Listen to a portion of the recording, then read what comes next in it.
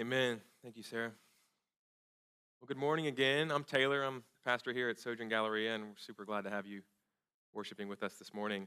So, as she read and said, we're in 2 Samuel 5. We've been walking through not every chapter, not an exhaustive study of the books of Samuel, 1st and 2nd, but it's a multi-week series that we started in Advent, so at the beginning of December, and we'll go really up until Easter, or I guess we're going to take a 4-week break and mark for Easter.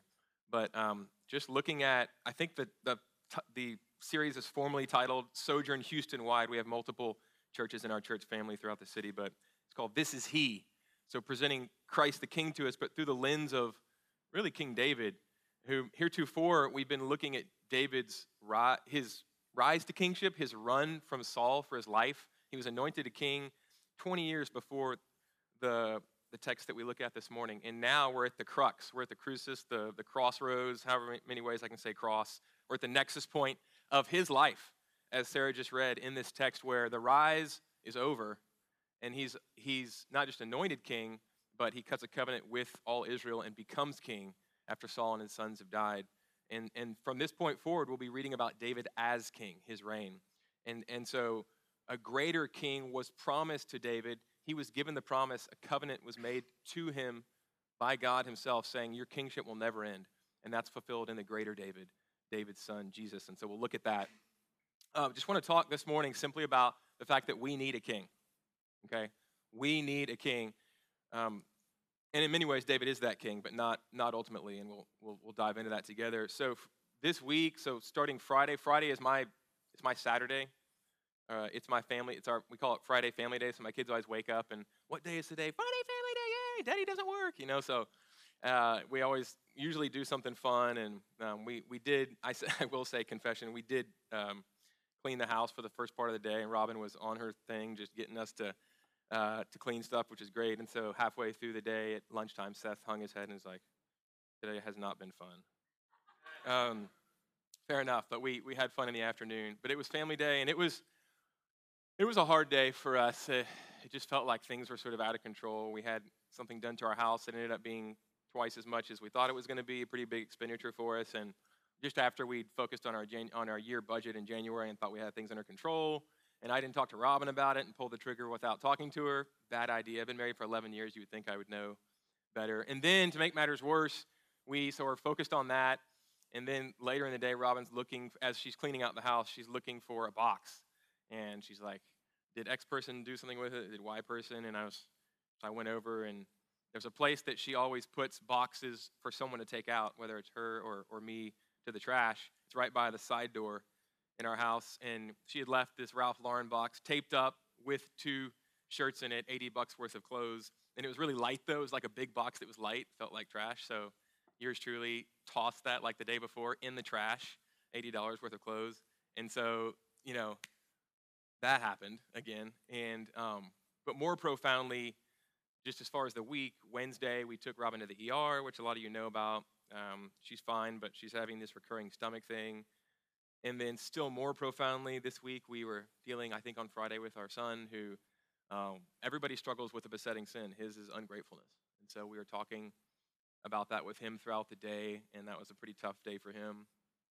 And I'm struggling with things that God's showing me, sin patterns in my own life, envy, anger, arrogance, lust.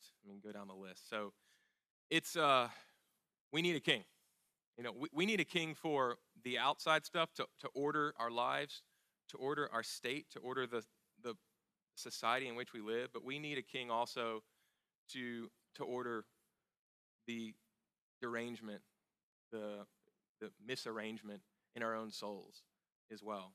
Especially if we don't realize that, then man, we are really out of order and born into that, into a broken world system because we are broken. It's our fault. That's what the Bible teaches. And so we need a king to organize our life and our lives as a community. And that's what this passage is about. So 3 points this morning: why we need a king, why this is a problem, and then what God has done about it. Okay, so let's start with why we need a king. I just kind of talked about it from our scenario. We need arrangement on the inside. Most of us, what is it, Thoreau, who said most men lead lives of quiet desperation. Or we can be on the other end of the spectrum and think we have it all figured out, and that's probably an even worse state because everyone around you, you're just leaving a wake of disaster, and you're probably arrogant and proud, and you're probably hurting people along the way. And so we need a king for this stuff, the intangibles, the stuff that it's hard for us to control. And we need a king also for the external stuff as well. We need someone to reign on our behalf, to give us peace and order. And so in many ways, David shows himself to be that kind of king. Let's look at a few ways. First of all, he waits on God. He waits on God. He does the opposite of grasping for power, which we see most kings or rulers in our experience in this world, and then certainly if you read history, that's the way that they rise to power, is they go grab it for themselves. And we do that in our own lives as well.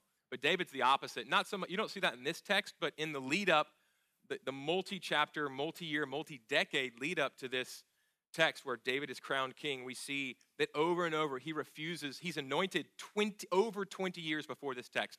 He's anointed by Samuel as the next king of Israel. So there's a sense in which right then he has the stamp of God's approval as the next king, as king on him. And Saul does not. The current king, Saul has lost the Spirit of God and lost the stamp of God's approval. And yet it takes over 2 decades for that to happen. And David is given, if you read the chapters before this, he's given chance after chance to grab the kingship for himself. And I think it would have been really easy, especially because he was told by God, you're my guy.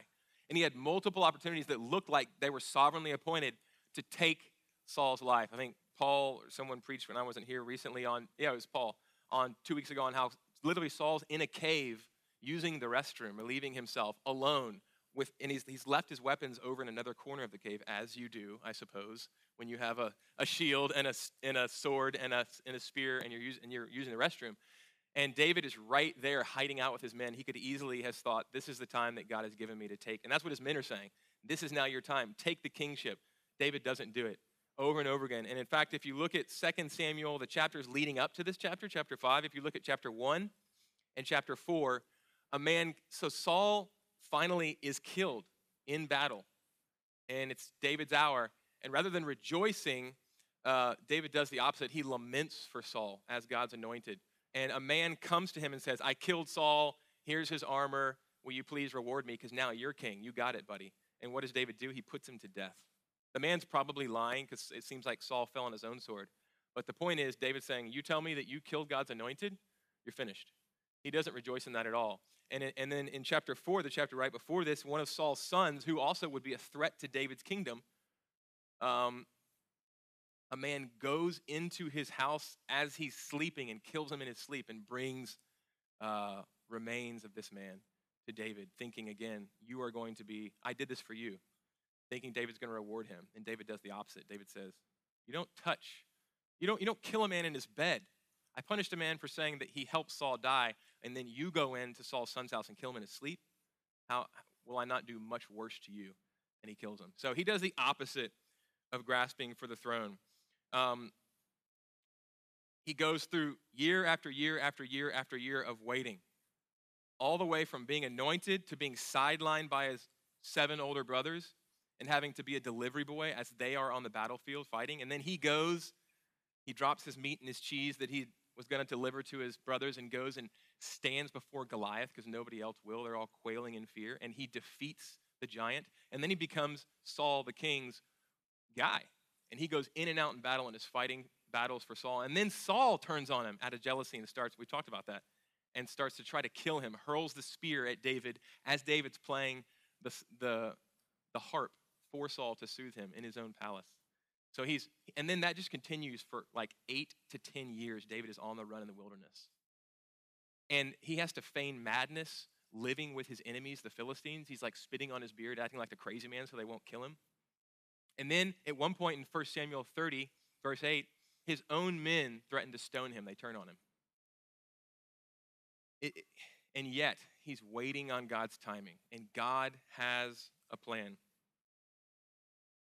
And finally, we see the fruition of this. David is crowned. So one commentator says, the narrator is implying here that Yahweh's, or God's, that's a covenant name for God, Yahweh's promises are certain. They are certain, no matter how much resistance they meet.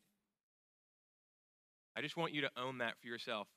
This is one of the reasons that it's so important to pore over the scriptures, which are the very breath of God, his promises to us, they will come to pass, whether quick or slow. They will come to pass. We know this. Christ was crucified and risen for us. He is reigning. He will return. We know this. Regardless of what you are in, take hope in that. God's word will come to pass. What is God doing in this? Is there a plan? Yes. He's creating in David a character that makes him fit to rule. Through all of this running, he is making David a humble man who waits on God. C.S. Lewis, in a sermon called Slip of the Tongue, says, what God does for us, he does in us. You know, we pray for patience. I pray for patience in the morning, and then something happens that tries my patience, and I'm like, and I ignore the fact that God is answering my prayer in that moment, wanting to work patience in me through a circumstance that's hard. I wish he had a patience wand. That's not the way he works. Not the way he works.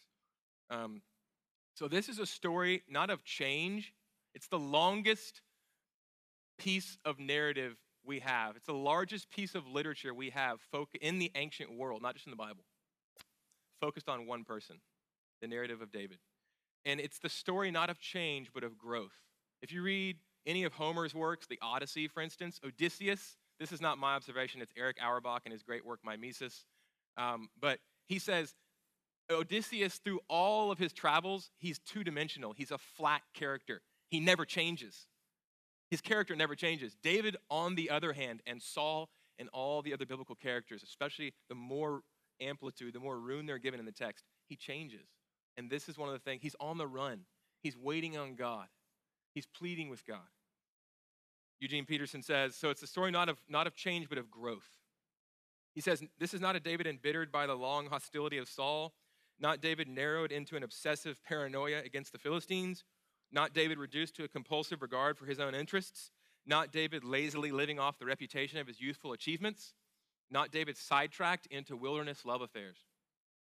Rather, all that metabolized into a holy life, a life robust in God and prayer and obedience. That's from Leap Over a Wall by Eugene Peterson. And David is my age here. Okay, almost my age. He's 37. I'm 1 year older, about to be 2 years older. And like I said, this is the pivot point. This is the crossroads of his life. He's been rising, and now he's reigning. Peterson, again, he asserts, our culture is filled with change. More than any other culture in history, I would say. Our culture, it's just rife with change, but very little growth. This is a very important text for us just to sit in for a few minutes, for a little bit, okay? God's way is not change, but growth. Recall the image of the blessed man in Psalm 1 that I think I preached on a few weeks ago. The opening to the only songbook of God's people, Psalm 1. It's the door through which we walk to sing praises and laments and other things to God.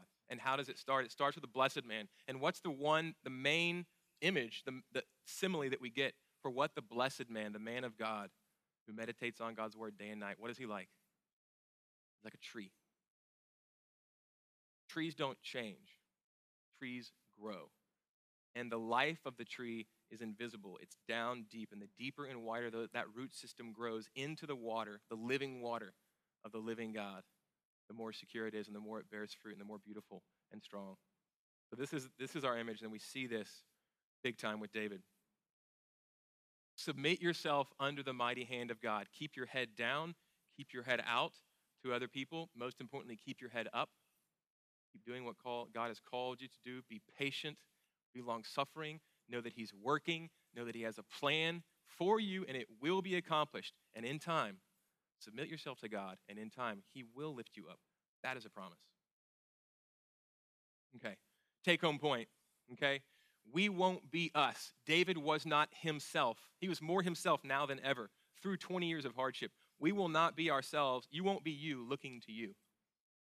Self-realization is a huge thing these days. Just look inside. What do you want? What does your heart say? You will become the best version of you, the real you, looking to God. Face up. You will discover who you truly who you truly are. Because this is a picture of what is the most basic in the universe, isn't it? God himself looks not into himself, but outward at the other persons of the Trinity. God is a happy society, to quote G.K. Chesterton. And so looking upward and outward is the way that he has made us to be. But our tendency is to navel gaze. Our tendency is to look within and say, how can I actualize? How can I realize myself? So how do we get there? Stay tuned, okay? God is working his sovereign will for much larger purposes. Many of David's songs in the Psalms come out of this time of trial. So many of them come out of this time of trial. If it had just been a quick zip, you're anointed and then kingship, we wouldn't have these songs. And Christ fulfills many of these songs. So a few of them, my God, why have you forsaken me? Why are you so far from the sound of my groaning? That's David. Where did that come from? His suffering, his wilderness experience, his running, his relying on God's word, and that's all he had, not his circumstance. And Christ fulfilled that on the cross. We wouldn't have that. Or for your sake I have borne reproach, or they gave me poison for food, and for my thirst they gave me sour wine to drink, and they divided my garments among them. For zeal for your house has consumed me. All these are Psalms of David in his time of suffering that are fulfilled by Jesus Christ.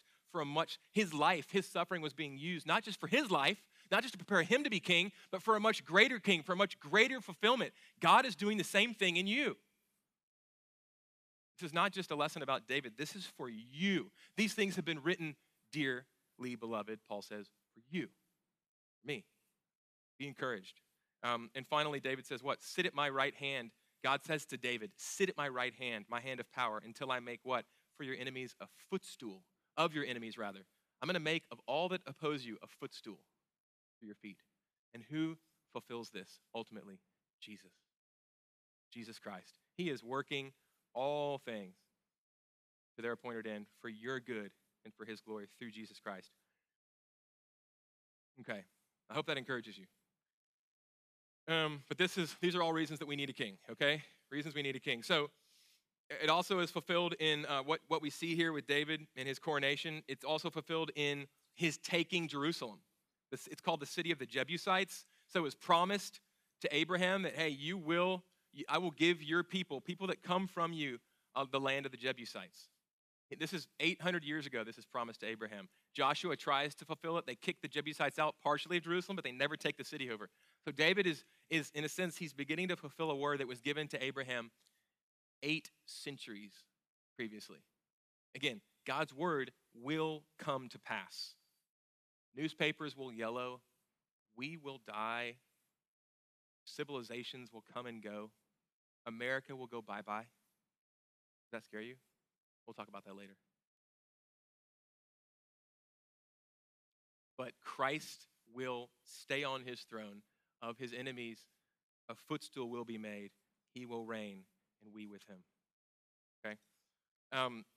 Someone said, 800 years does not erode the reliability of Yahweh's word. His promises are not stamped with an expiration date in small print.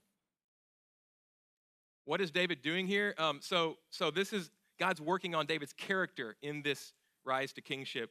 He's a man of character. He's also a man who unites. And what does he do? He does that in part by choosing Jerusalem. So he reigns for 7 years down south of Jerusalem in the southern part of Israel, the far southern deserty part, in Hebron.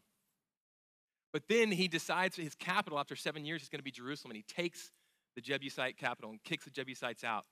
And they say a bunch of confusing things to him about blind and lame. They're basically taunting him. It's a hard text, but as far as we can tell, they're saying, hey, even our blind and our lame are, the least, the ones who put up the least good offensive, they could take you down. You're a wuss. And David just says, all right, let's go. Team. And so he takes the city. But he's very astute.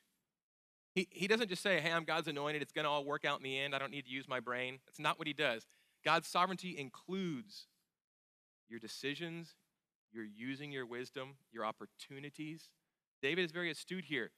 Hebron, he moves from Hebron because Hebron is firmly in Judah. That's David's tribe, Judah. But all the other 10 tribes of Israel, Benjamin's over here, are up here, north of him. So if he takes Hebron, they're going to be left out. He won't be someone who unites the tribes. Okay, if he goes up too far into Israel, Judah will be like, dude, you're our boy. What happened? You left us. Jerusalem is the perfect place because Saul, the former king, the guy who was just king, and all the 10 tribes were with Saul. Saul was a Benjamite, and Jerusalem is in Benjamite territory, just north of Judah. Okay? It's not in Judah, but it's super close. So he's got those dudes, Benjamin, Judah. And then Israel, okay? It's not an Israelite place either. It's neutral. It's Jebusite. Jebusite. It's not Israel. It's not Judah. It's right between both of them. And so he takes it, and he thus unites all of Israel. So he's a uniter. Didn't someone say, I'm a uniter, not a divider? Was that George Herbert Walker Bush? Someone. Anyway. So God works his sovereignty through secondary means. Calvin said something, John Calvin, the reformer, said something like, yes, I mean, who believed in God's sovereignty? Who preached it? Who taught it? Who wrote about it more than Calvin, right? He believed in God sovereignly ordaining all things that come to pass.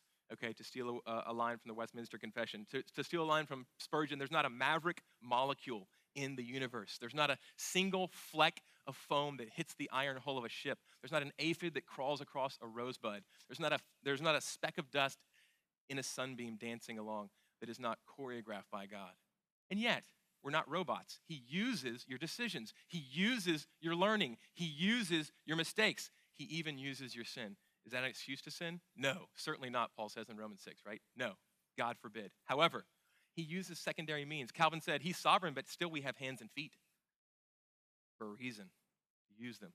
And so David, he uses the best understanding he can to pick up a capital and to fight the Jebusites off.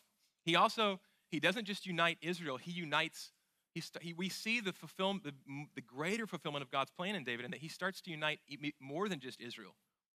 So if you read in verse 11, King Hiram of Tyre, or Hiram, he's a Gentile, he's not a Jew, but he's starting to ship cedar logs down from Tyre for David to build a palace because he's paying tribute.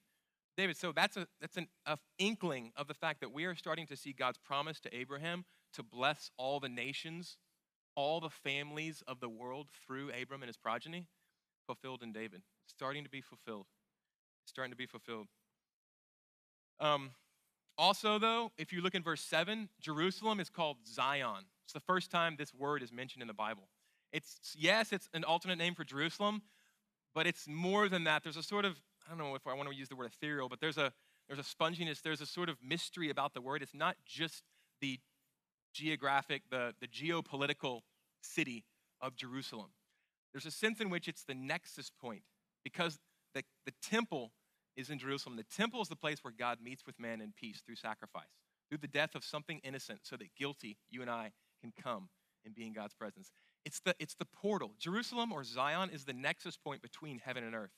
It's the place that brings God and man together in peace through sacrifice. So David, he's bringing tribes together. He's bringing Gentiles to see the light of God in the people of Israel, and through a just and a judicious and a humble reign for the blessing of the people and not for his own blessing. But he's also, in a sense, bringing heaven to earth. We see this through his rule. And he's called a shepherd. So he's a man who shepherds. He's a servant leader as well as being a man who unites. In verse, I'm not sure what verse, but you can find it. Verse 2, the people come to him and say, you're our shepherd. You've been our shepherd and our prince is the ESV word. So he's the kind of leader. Most leaders take power for themselves and they use it for themselves. They get power to rule and they use it for the benefit of themselves and their own cronies and their own inner circle. And they fortify and they keep people out. But David, he's a shepherd. He tends to those that he's been given charge of. On the contrary, he takes his power for the most part and he uses it to bless the Israelites. If you look at verse 12, it says that,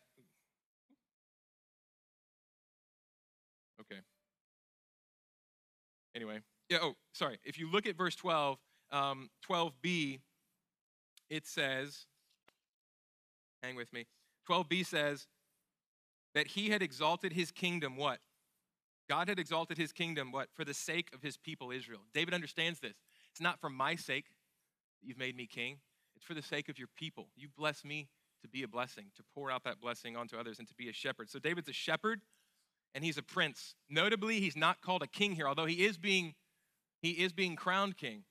He's called a prince. He's a vice regent. All of the kings of Israel were understood to be vice regents. God is the king. And you are a steward, the steward of Gondor.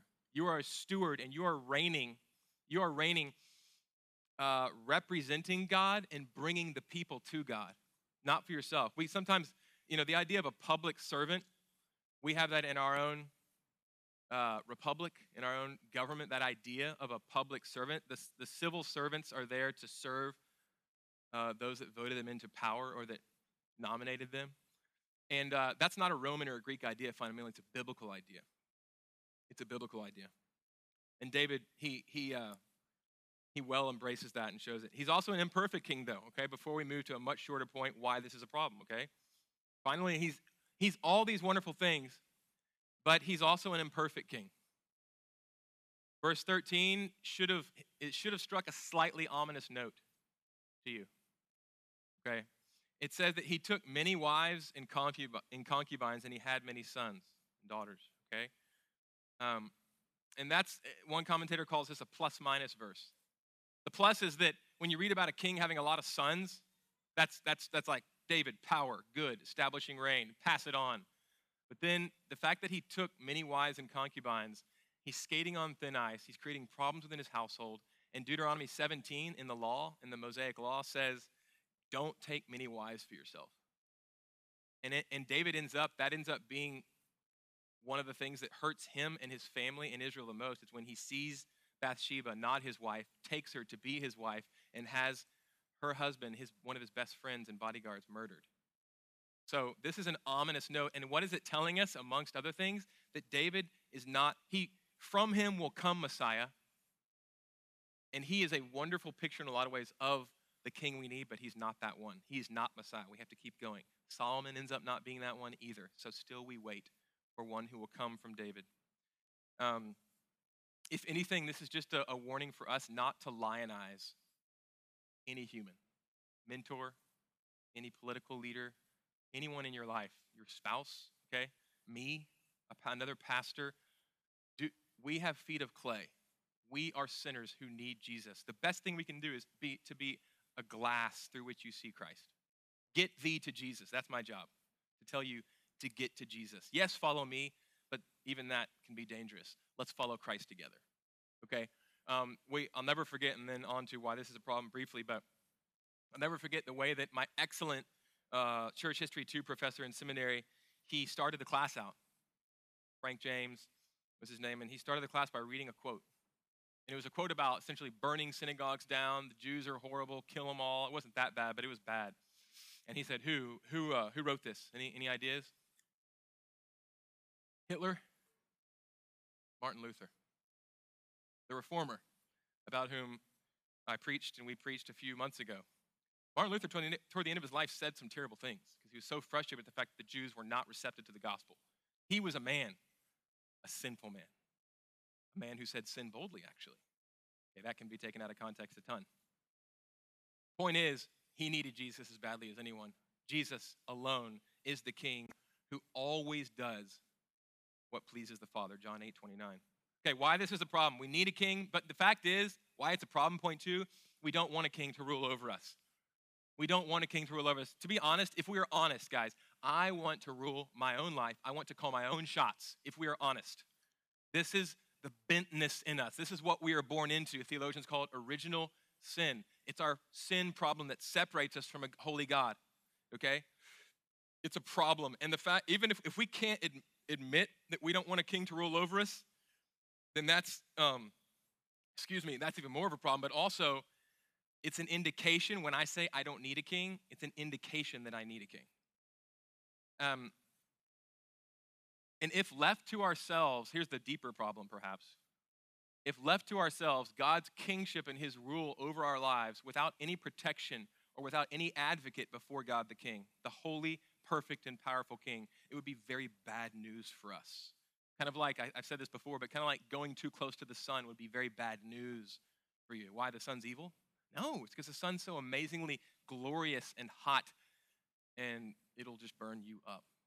And God just created that like this. So being close to him is a far worse problem for us, okay?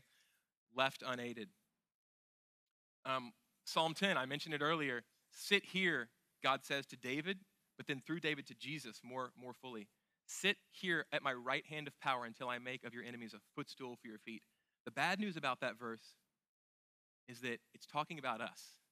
We are God's enemies without any help from God. But how can we get help from God if he's the one thing that if we get too close to, we burn up? Because he is holy and we are not. Psalm 2 it's the second psalm after Psalm 1 that I mentioned, the tree, the blessed man psalm. But it's of a piece with Psalm 1.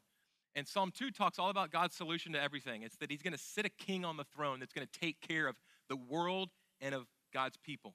He's going to make everything right. He's going to, in the words of Sam Gamgee from Lord of the Rings, what? You know what I'm about to say. He's going to make everything sad come untrue. He is. He is. And so it's a wonderful thing, but actually it ends up being quite scary because basically the song ends with saying, hey, this king is so pure of heart that if he sees evil or injustice, even the slightest scintilla, his wrath is going to flare up quickly and he's going to act against it. And actually his reign is going to be so powerful that it's going to be like the nations are a pot of clay and he has an iron scepter and he just wham and douche. I mean, nothing will stand against him. Nothing. And that clay pot is us without unaided because Jesus said it himself, if you who are evil know how to give good gifts to your children, how much more God the Father? Jesus just straight up called all the people that's sitting at his feet evil. And it's because it's true. Jesus speaks truth. We need help. But we have help, thank God. We have help. So,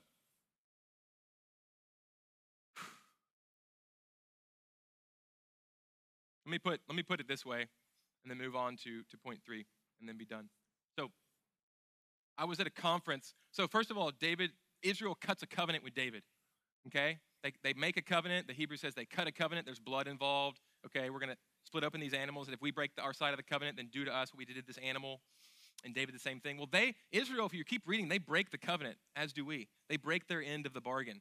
And then David ends up doing the same thing, as we just talked about. David is a king that is admired and from whom will come Messiah, but he ends up murdering, committing adultery, doing all sorts of things, making a hash of his family. I was with some Jews and Muslims. That sounds like I'm about to set up a joke.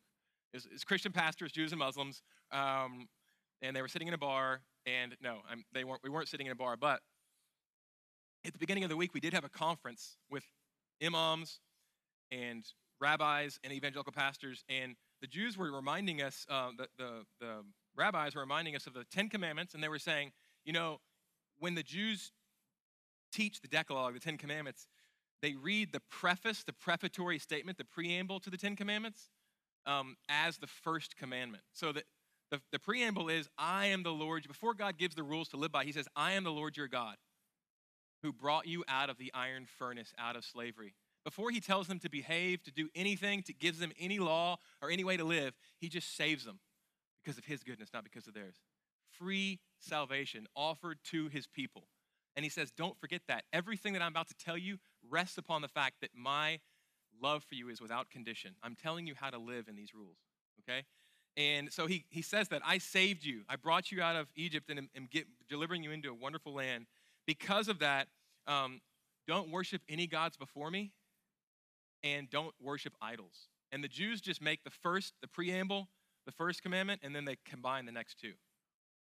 And the idea there is that putting things before God, putting anything before a God who, as he revealed himself in the Old Testament, saved Israel through no good of their own, but then from our vantage point, according to the scriptures, putting things before a God whom the scriptures tell us condescended to become one of us, was born poor, lived a life in our place as a man to represent us, of perfect obedience to the Father, and was crucified on a cross, enduring God's white-hot wrath against sin for us in our place, burned up so that we could be made whole, as the sin sacrifice so that we could come to God untroubled through his torn body and shed blood. Putting other things in our lives before a God like that, or just ignoring him and kind of going about our way, or paying him lip service, is It's worthy of all the worst horrors. It's a terrible, terrible disposition and sin. And it seems like an insurmountable problem. And before I close with what God has done about it, and you know where I'm going with that, of course, same place to go every week, is it's not a get out of jail free card for us to say, okay, fine, but I'm not shaking my fist at God. I'm just kind of living a life of neutrality. I'm just finishing the Chronicles of Narnia by C.S. Lewis with my kids. We're in the last battle. It's the last book. However you order the first 6, people read them in different orders, but the last battle, it has the word last in it. So we're going to read that 7th. It's the final thing. Narnia gets finished, and I won't spoil it for those that haven't read it yet, but something cool happens. But not for everybody. There's this character we just read across them 2 nights ago, or last night. There's these characters called the dwarves, and they are Narnian, and the Narnians are fighting against the Calormenes. But the thing about the dwarves is they don't take sides. They say their refrain is, the dwarves are for the dwarves. Seems like a good position, neutral. Problem with that is they end up actually killing Narnians that are fighting against the Calormenes. Being neutral, being for yourself alone, is actually being opposed to God. To say that, hey, God, you made me, if your word is true, you made me for yourself, you came at ultimate cost to yourself and died on a Roman cross to win my total allegiance, to give me peace, but I'm just for myself. To think that that is not the highest form of rebellion is foolishness. Foolishness. And to be a Christian, to claim to follow God, but kind of on our own terms, and to put other things in front of him, also puts us essentially in the same place. Do you see? You see? So we need a king, but we don't have within ourselves the capacity. It's a problem for us to bow to his lordship. But what has God done about it? Point 3, and briefly. Well, Isaiah 53 says, he was wounded for our transgressions. And who is it talking about? It's talking about one who would come from David. 2 Samuel chapter 7, a couple chapters after our text here. God is promising to David a kingship that will never end through one of his sons. And he says, when he sins, I will discipline him, but I will not leave. I will bless him, and I will bless all the world through his reign. And ultimately, it's not talking about Solomon, because he isn't the one that we know that he makes shambles ultimately of the rule of God's people. But it's ultimately talking about Christ. But the thing is, Christ didn't sin. But what? He became a sin sacrifice for us. He bore our transgressions on the tree, okay? He was chastised for our peace, Isaiah later says, 3 centuries later. Psalm 2, I mentioned it earlier, the psalm where Jesus he's going to be the solution to all God's problems. He's going to be the king that our society and our world needs and that we need on the inside and that we need between each other. But the problem is that at the slightest hint of evil, he's going to destroy it, because he is just and he will not countenance evil and injustice and sin. And that's good news ultimately, but it's bad news for us because we're full of it. We're full of it. But it ends with a really hopeful note. It ends this way. It says, it says, kiss the Son. In other words, get on his side. When you kissed the king, it was like, I'm on your side. I'll do whatever you say. I'm doing obeisance.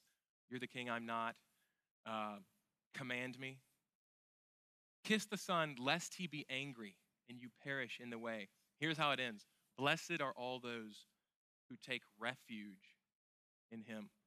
There's a story I read about years ago, a long time ago, maybe a decade or more ago. True story about a plane that crashed and conflagrated, burst into flames, burned down, burned up. No survivors except one. There's one survivor. And that survivor, amazingly, was a small child. You might have read about it as well. The child was totally well, maybe a few cuts and bruises, but totally well, alive, and the rest of the plane and all the passengers had burned up as the plane hit the ground and exploded. And what they found was that what had happened is that as the plane is going down, a mom unbuckles her seatbelt, puts the kid in the seat, wraps her body around it, puts her knees on the cushion, and the flame just comes and just consumes her. But didn't touch the kid. The kid was safe. She bore the fiery wrath of that explosion, and the kid was alive and well. That's what Jesus did for us. He, on that cross, bore the white-hot wrath of God. That's what we're about to celebrate with the communion meal. His blood was shed. His body was torn for us in our place, because when we look at the cross, we see the love of God, and we also see that's what I deserve. Why we go back and back and back to the cross. He took the full brunt of God's justice and mercy, what we see when we see the cross, so that we could receive the good favor and peace and smiling countenance of God. He became sin, okay? He who knew no sin, so that we could become the righteousness of God, Christ. There are a bunch of ways in which David, I'm just going to leave it to you. There are 10 ways or so in which Jesus is just like David, but perfectly, but better. I'm not going to read through them for the sake of time. Everything that David does, Jesus does perfectly and consummately and to the nth degree. Let me just read Philippians 2:4-8. I talked for a while about David not grabbing power. Jesus was the ultimate example of this. He left heaven and all the benefits therein. And he came down and was born poor and lived a life of rejection and was nailed to a cross for us. Philippians 2, let each of you look not only to his own interests, but also to the interests of others. Have this mind among yourselves, which is yours in Christ Jesus, who though he was in the form of God, did not count equality with God a thing to be grasped. But here's the word, emptied himself by taking the form of a servant, being born in the likeness of men, and being found in human form, he humbled himself by becoming obedient to the point of death, even death on a cross. What did he say of himself? He said, the Son of Man came not to be served, just like David, right? But to the nth degree, but to serve and to lay his life down as a ransom, as a payment price for many. Jesus is the ultimate shepherd who goes after the lost and the needy and the hurting. He lives for us. He dies for us, not for his own benefit, but for ours, for yours. It's like marriage, man. When we in a marriage are constantly seeking our own stuff to gratify ourselves, the marriage doesn't work. But man, when you start to lay that down and serve your spouse, it's like they're happy, and then you get happy too, and they're humming along, and then you're humming along, and it's working, and you start serving one another. It's just the way things work. When you lay your life down, then you get it back again, like Jesus said, right? And when we are all about self-fulfillment, and this life is about me, and it's about focusing on me, it's about gratifying myself and who am I truly, and we're focused on me, it's the same way. It's like a marriage where you're just so focused on you. It doesn't work.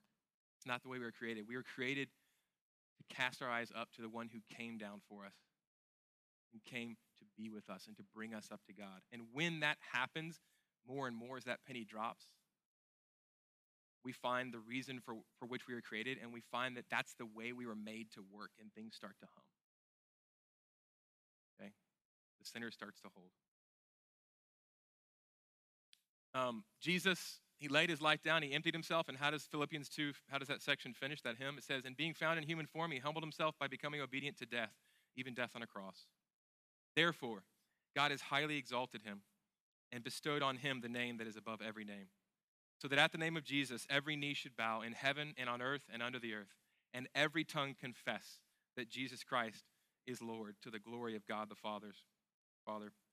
Why does this matter now? Guys, we have been given a kingdom. We have been given God himself, the one that our souls were made for. What else do we need?